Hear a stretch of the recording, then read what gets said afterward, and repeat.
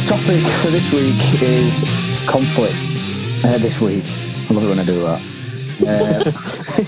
Like we do the weekly podcast. Yeah, and we, like I was saying, we chose conflict without being presumptuous because of the person that we were asking to join us as a whippet. I don't know if you want to allude to some of your previous jobs and stuff, Ash, and then kind of segue into what conflict means to you. That would be my first question for all of us, but I think it'd be interesting to hear about what some of your other roles have been in previous lives and how conflict links in with you and your... Yeah, I'd be glad to. I suppose on the face of it, someone might assume I quite like conflict, given my previous jobs. I did 10 years in the military before, finishing leading a training troop for the Royal Engineers. Throughout my time, I spent 7 months in Iraq, a couple of months in Jordan, and last tour, operational tour, I went looking for the things that go bang and in roadside bombs, basically clearing the routes around Helmand province and for the vehicles to pass through safely. And the daft things, it's not daft by any stretch, but the nice things like clearing roads so kids could go to school and whatever. Wow. So I did that for, 10 years. And then I left and started as a teaching assistant in local PRUs. Before I started working with the local PRUs and APs, I really wanted to get an education. I absolutely buzz off like helping people, supporting people and seeing them learn. So I was quite cheeky and basically sent a handwritten letter to every school in the local area, basically begging for a job. Unfortunately, the APs got back to us. Outside of work, I do enjoy a lot of boxing. I enjoy a lot of grappling, maybe like the martial arts kind of thing. That's a big part of my life. So, as I said, on the face of it, it might look like I like conflict, but it's probably the last thing that I like. I hate confrontation. I hate aggression, anything along that nature, but I do love a challenge. So to me, I would say conflict on a personal note is maybe internal. Like looking for the internal conflict of, can I achieve this? Can I do that? Can I run this far? Can I do that for the week? Can I help that person with the internal conflict where they maybe might want to damage something or cause some damage in crisis? Can I help them, support them around it? Ash, that's some CV, that, mate. Yeah. It's. I think if I was to write a book, one, no one would buy it. Two, it will take me too long, and I'm not intelligent enough to write one.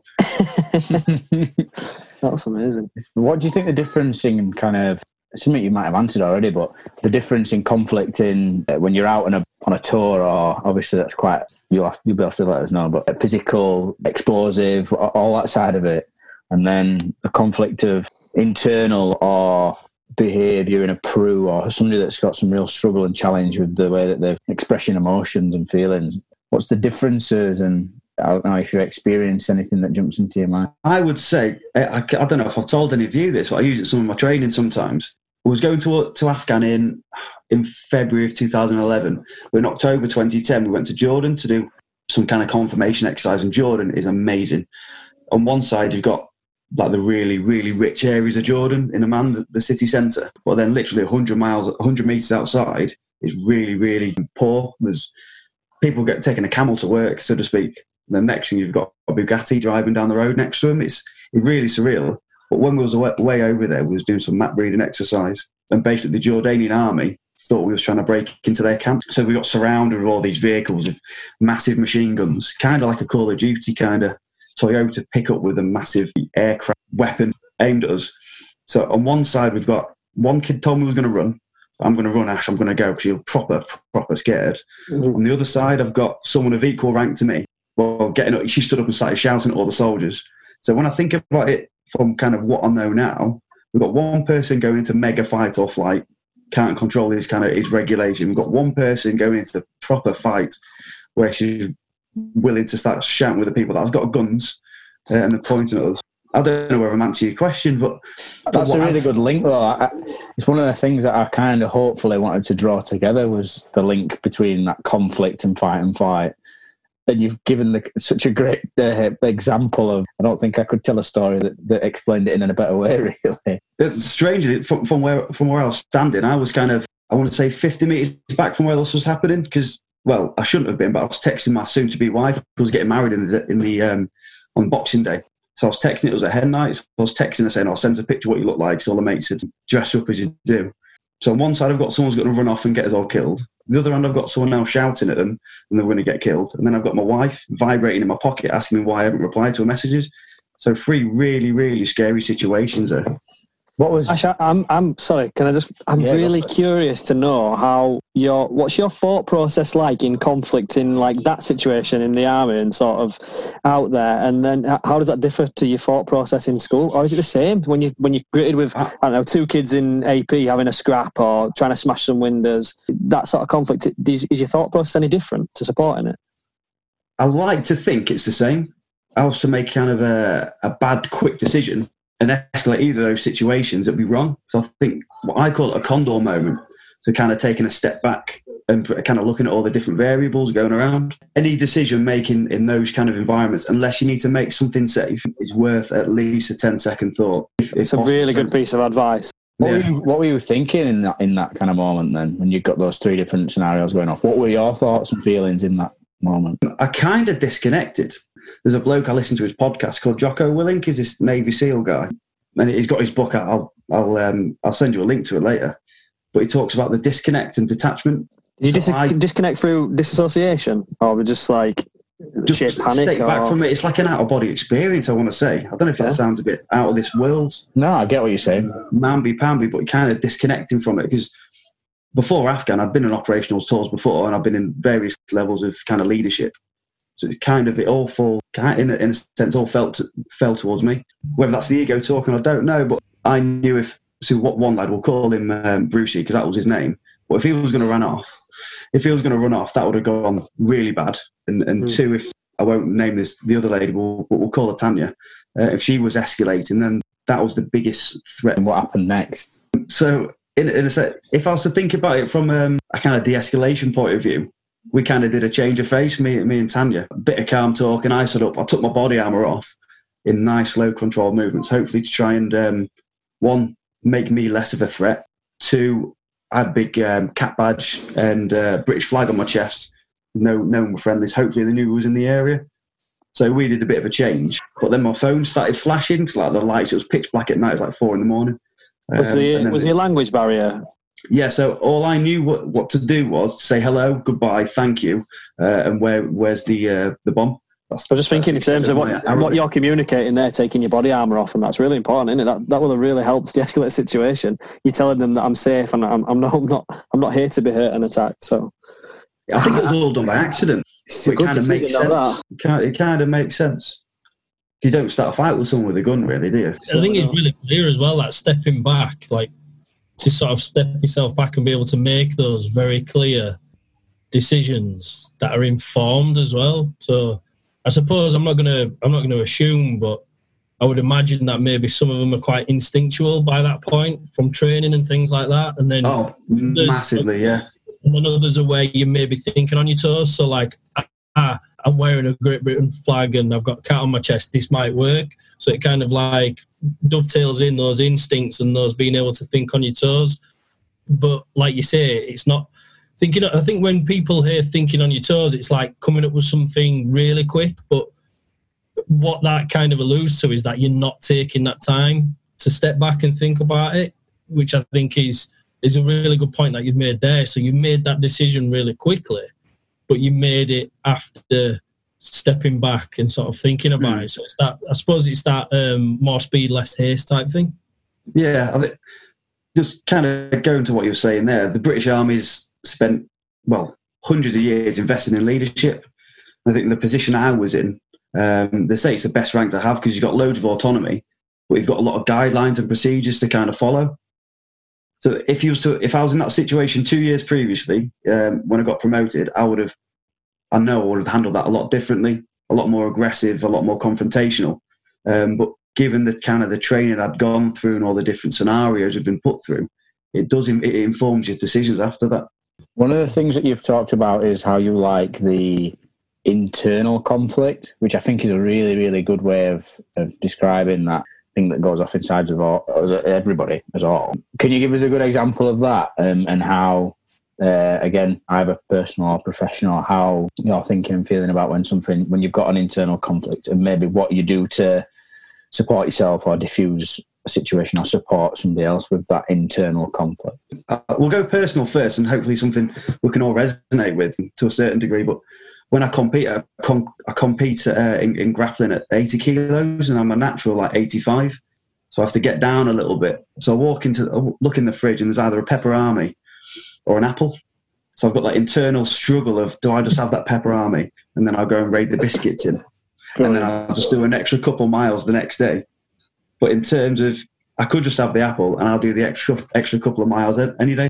I get that. Yeah. My big struggle at the minute is salt and vinegar share bag crisps. I don't think you share them either, do you? No.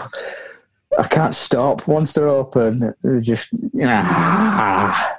demolish them. Honestly, it's a real problem. I need to speak. You want to pack it now, don't you? Yeah. Honestly, it's a real struggle. The struggle is real. So what do you do in that scenario? The right answer for this conversation probably will say I would have the apple and go running, but I'll probably just have the pepperami, then the apple, and then I'll go running.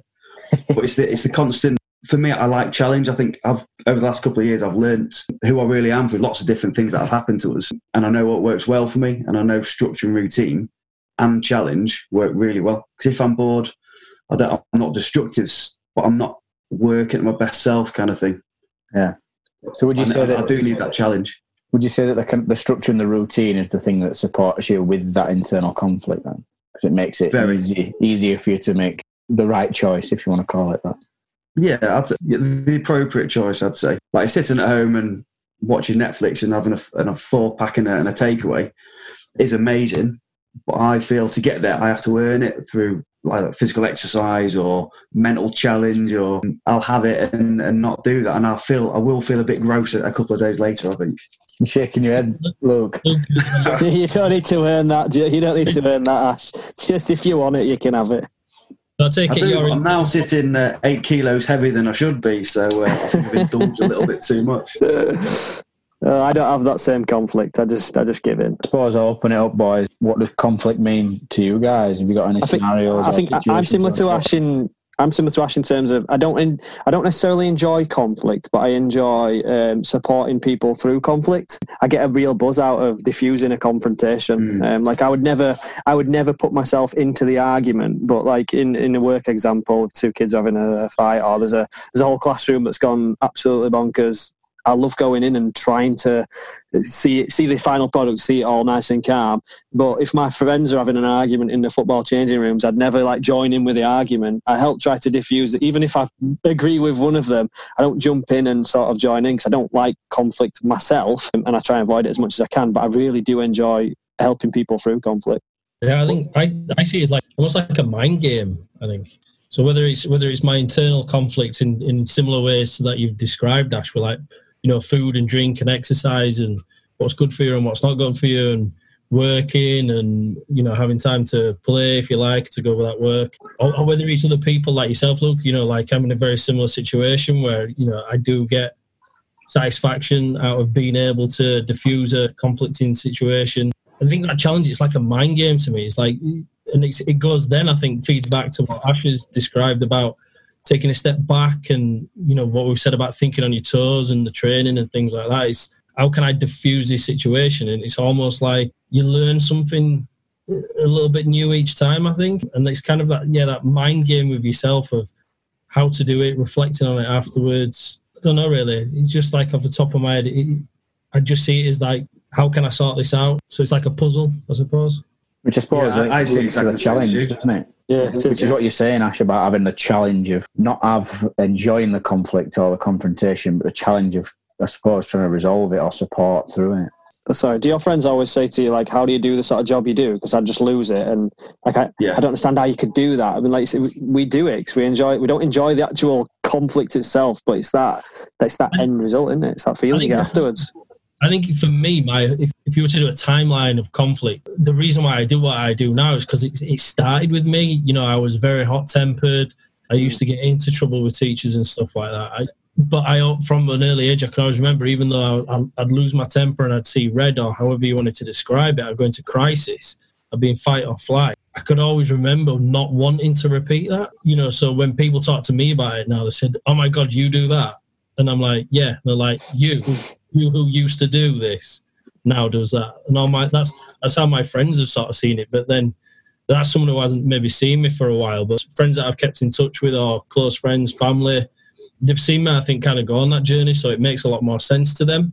Yeah. And I just see it as kind of giving back a little bit in terms of just paying it forward. Someone was there at some point to help me out of that crisis. Yeah. And I think because I can relate to it really well, I just see it now as I'm paying that forward. Just based on what everyone kind of says, like I like to think I'm a really reflective person, so I know all the mistakes I've made when I've caused an incident to escalate or I've not handled it properly. And judging by what everyone else has said, we use those experiences to help inform in the future. I think for me, when I used to box in my early 20s, my first couple of bouts, I can't remember a thing.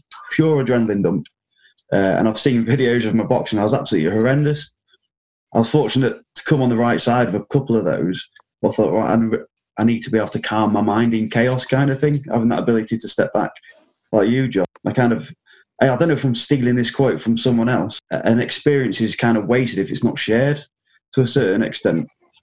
Like if you've seen something happen and you're not helping someone else in a similar situation, it's almost wasted. I like that, yeah. It's a nice little quote. You've shared a couple of sort of strategies to resolve conflict and to help people out of conflict already, Ash. Have you got any other sort of like quick wins that you want to share with us? If I was to share my quickest win, you can't necessarily have conflict for someone that doesn't want conflict. In essence, if you're not the right person to help support a conflict, get someone else, have that professional courtesy to support each other through it. Absolutely. I think it's such a good tool and strategy to be able to just go, I need to get out of here because I'm not the right person. And then for you to be supported and to know that you've not done something wrong or something bad.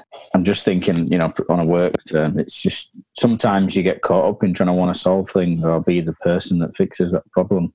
And you're never going to be that all the time. It's no shame either, is it, noticing that and recognising that? I did it the other night at bedtime again. We had a bedtime problem and I could feel myself ready to give that bollocking and that sort of like that shout, and I am not the right person to do this right now, so I just need to just step away, and it was better then. I had 10 minutes and then I could actually make a logical decision about what to actually do. You've got to recognise that in yourself and pull yourself away, and that's really hard. I think my tip or quick win would be breathing, just from experience, and I suppose trying to link it to as much science as possible would be to just try and reset the kind of chemical imbalance that's trying to overtake your body when you're talking stress, without going into too much detail.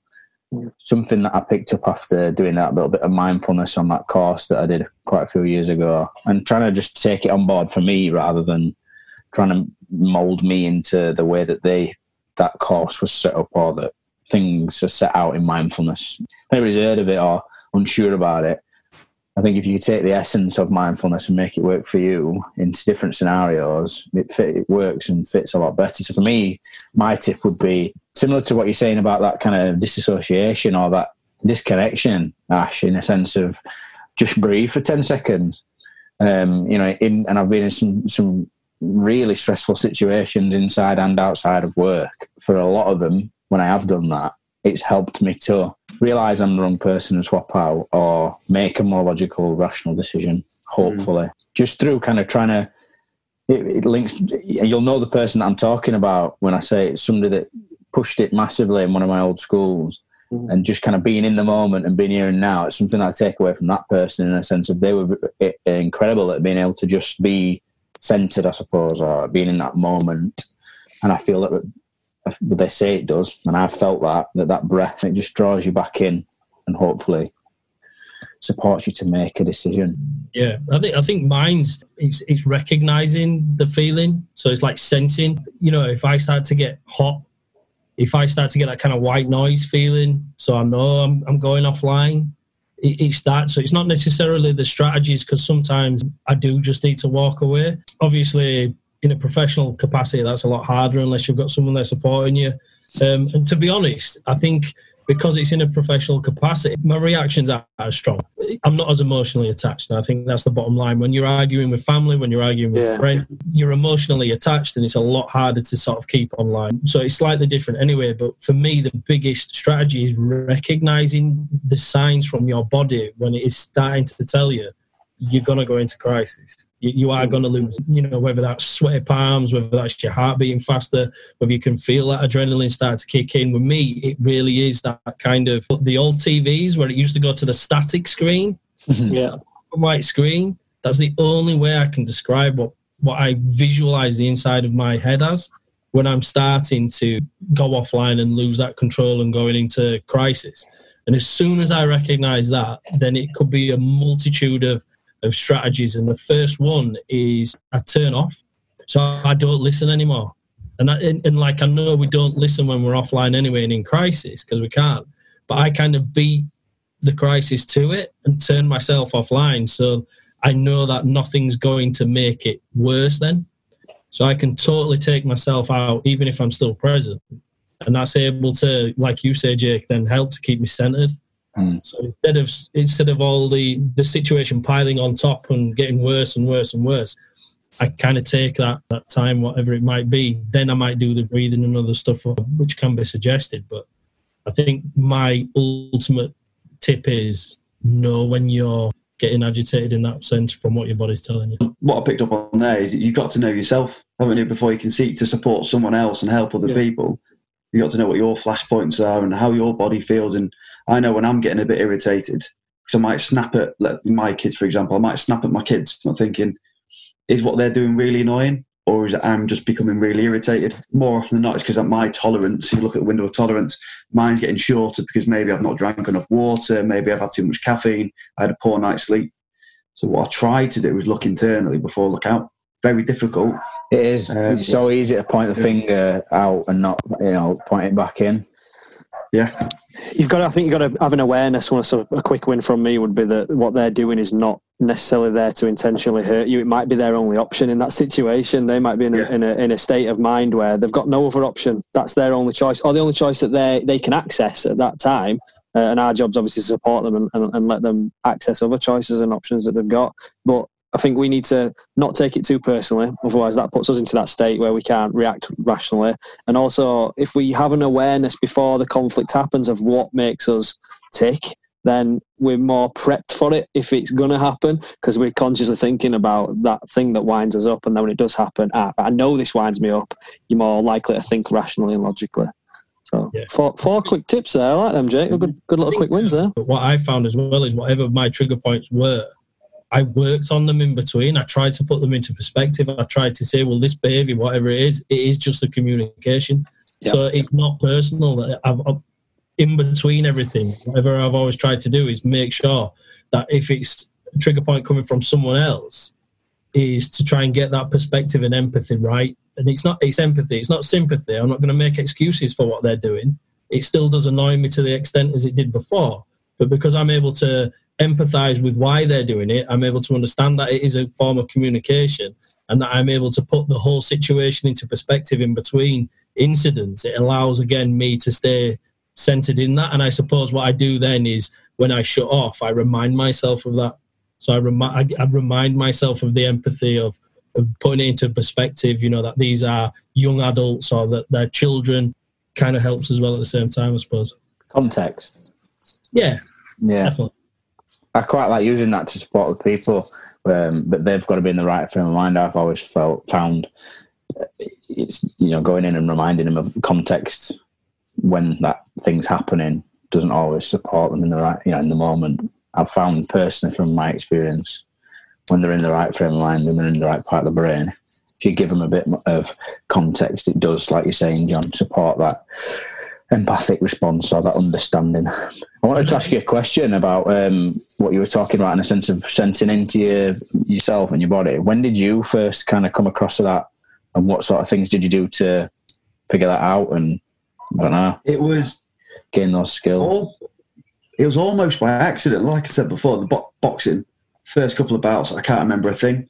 I can remember stepping into the ring, and after that, mine went completely blank. And I kind of then took, after I think I had 10 bouts in total, after that, and went into more coaching role. I think, how can I help the lads that are boxing under me stay calm? And it's all come through breath work. You watch boxing or any kind of sport where it's based on rounds, or even like snooker and tennis, in between sets, in between shots, they're all breathing in the sides, at the sidelines. Shooting, I didn't even think about this, but looking at different shooting competitions, watching those in the sidelines, they'll be really mindful. So they're taking long, deep breaths and whatever breathing technique they're looking at. So it helps lower cortisol and manage your adrenal responses and just kind of get your head thinking of the 3-part brain into your thinking part. And then you can make much more informed decisions. And in my own practice, I use Headspace daily, which focuses a lot on breath and body scans. And it just keeps me grounded. I've got a nice routine going. I wouldn't say I'm enlightened, but I'm more aware of my body. So I can see if I know if my calves are getting tight. I know I've been walking around quite quickly. So I'm noticing that. So it's taking more mindful walk, even walking. If you're walking, power walking from classroom to classroom or crisis to crisis, you're going further and further into a kind of a negative mindset in resolving conflict. What about you, John? Was something that you kind of talked about in a sense of sensing stuff or figuring out that you know when you're getting... Yeah, I suppose that with my own, because it wasn't in a conflict, because I was able to reflect, I suppose mine came from shame. I wanted to do something about it. I didn't want to put myself and others through that to that extent. I could say how destructive it was. It was just a case of, I don't want to feel like this again, so what do I have to do about it? And it took a while. You're able to kind of, because you're naturally trying to stop it again, you're looking at, well, right, let's go back to the beginning. What happened? Well, this happened. Then I did that. Then they did that. And, you kind of you go through the whole sort of incident in your head. 10 years old? Yeah. And thinking, what? And then, that went into, and then the thing is then, I'm trying to do something about it. Then you go into your teenage years, synapses, hormones, everything all over the place. And I kind of feel like when I was a teenager, I took quite a few steps backwards, but I was able to, from taking those steps backwards, recover much quicker, to make sense, because I was able to recognize those feelings within inside my body. I was able to recognize those sensations, and then once you kind of recognize that from naturally reflecting, you're able to sort of think, right, that is the point where I need to do something. Forget any other step. Go right back to that point where my body is telling me you're going to do something you're going to regret because I'm going to go into crisis or fight or flight. Yeah. When you can recognize that moment within yourself, then that's when you can really sort of take a step back. And how old were you not when you recognize it? Because you said you recognized it when you were young, and I'm the same. I get the same sensation now that I used to do when I was 10 years old. Like when you were 10, couldn't do anything about it. When you were a teenager, you just lost it. How old do you think you were when you could actually step away? For me, I think it's since like mid-20s I was able to recognize it and do something about it, which was walk away, because I knew what the outcome would be if I didn't, and I don't want that outcome anymore. It's not a preferable outcome. So I was about mid-20s. I don't know if it was different for you guys. Yeah, I think definitely for me. Like I said, in a professional capacity, straight out of uni, and when I went into working as a behaviour support worker, I could do it because you've got a different mindset. It's your job. But on a personal level, I would say that the person I'm probably closest to the most, having spent more than half my life with her, my wife, it probably took me longer to get to that point with her than it did with anybody else, because then you've also got the emotional side and the kind of, she's supposed to, we're supposed to be this for each other, yet I'm hurting her, and there's that kind of, you get that kind of addition to the conflict, whereas I think if it's a stranger, it becomes a lot easier to walk away. And even a family member, you can kind of, I'd say maybe early 20s, 21, something like that, when I started working. So in a professional capacity, I was strangers much quicker. But with family members, probably mid-20s to late. I think this is definitely worth bearing in mind, when we're working with kids, especially in AP and PRUs and stuff, and they're showing these reactions that we don't want them to show. They don't know how not to do it yet. They might have the skills inside them, but developmentally, they're just not ready to do it. And we say that, the neuroscience says that the brain's not fully developed until about 25, doesn't it? So it sort of makes sense what we're saying there. It's easy to see a 16-year-old and not really recognise in that moment, if you're taking it personally, that they probably have an emotional literacy of 6 years old, not 16. And even if they are developed at 16, like you're saying, Luke, they've probably got another 10 years to go before they're fully... Yeah, that frontal cortex capacity to make rational decisions is offline, isn't it? Yeah. And they've got 10 years more experience to gain, haven't they? And figuring it out for themselves, basically. It's a long time, isn't it? It's more than... I'm just working out percentages here. I've only been alive 15 years, so 10 years is a lot. Yeah. I think one of the things that's helped me, linking it back to kind of one of the other podcasts really briefly before we wrap up, was the ability to release as well. So like, I'm thinking conflict, I'm thinking rugby, there's a lot of physical conflict, similar to what you're saying, Ashley, in a contact sport, physical conflict. And sometimes that boils over, but I think a thing that's always helped me is a kind of ability to be low and level and calm in those scenarios where things do boil over. But I still find myself on a rugby pitch more than anywhere else, I suppose, and not as much as other people, but I find myself getting kind of boiling over or buying into conflict where, you know, like even 10 seconds after, I'm like, God, what is that? That was the most stupid and ridiculous thing to be wound up about. and it just doesn't make sense. But then after the game or wherever, you think a bit more rationally because you're not in the heat of the moment. You haven't got those chemicals flying around. But I think that does help in a sense, having that space to physically release alongside. There's conflict in there, isn't there? I don't know if I'm getting that across in the right way, but I think that having the space to physically release where there is conflict has helped me over. Trying to think, when I started playing rugby, I must have been in the primary school, so a long time been spent playing. I've been spent around conflict because I remember being in junior games where things have got heated and stuff. It sounds daft, but it does, as you guys will know from playing different sport and whatnot. But taking some of that into work, the positive stuff, managing conflict, I think it's also helped on the other side, taking the work or taking the personal element of being able to stay centered or calm into a space where there is a lot of conflict. Whereas for me, going out on my mountain bike now, so I don't play football anymore, mainly due to injuries and age and stuff, but going out on my mountain bike, having that physical feedback and having that sort of pushing yourself and almost, I don't want to say punishing yourself, you are pushing yourself, you want to do further than you did last time, I suppose. And at that point, it's not necessarily an inner conflict, I don't think. It's just striving to do better at that point.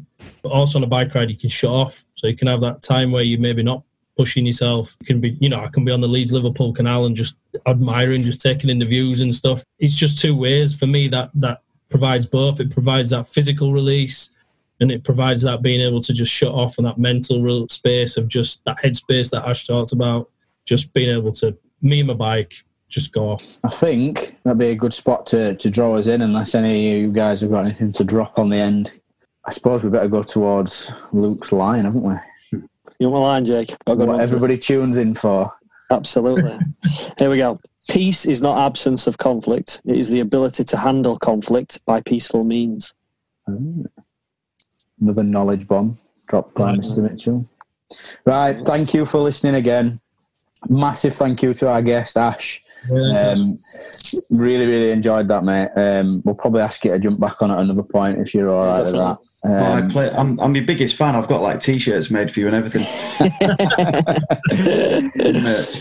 Give us a follow on Twitter at 3Whippet. We are on SoundCloud, we're on YouTube, Spotify and Apple now. So we're actually striving to get this as far and as wide as possible.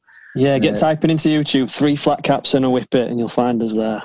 Get in touch with us on any of those platforms or at I can't remember the email address, but anyway, if you want to get on for a chat or you want to be a whippet, anything, just get in touch. And thank you again for tuning in. Thanks, everybody. Bye now.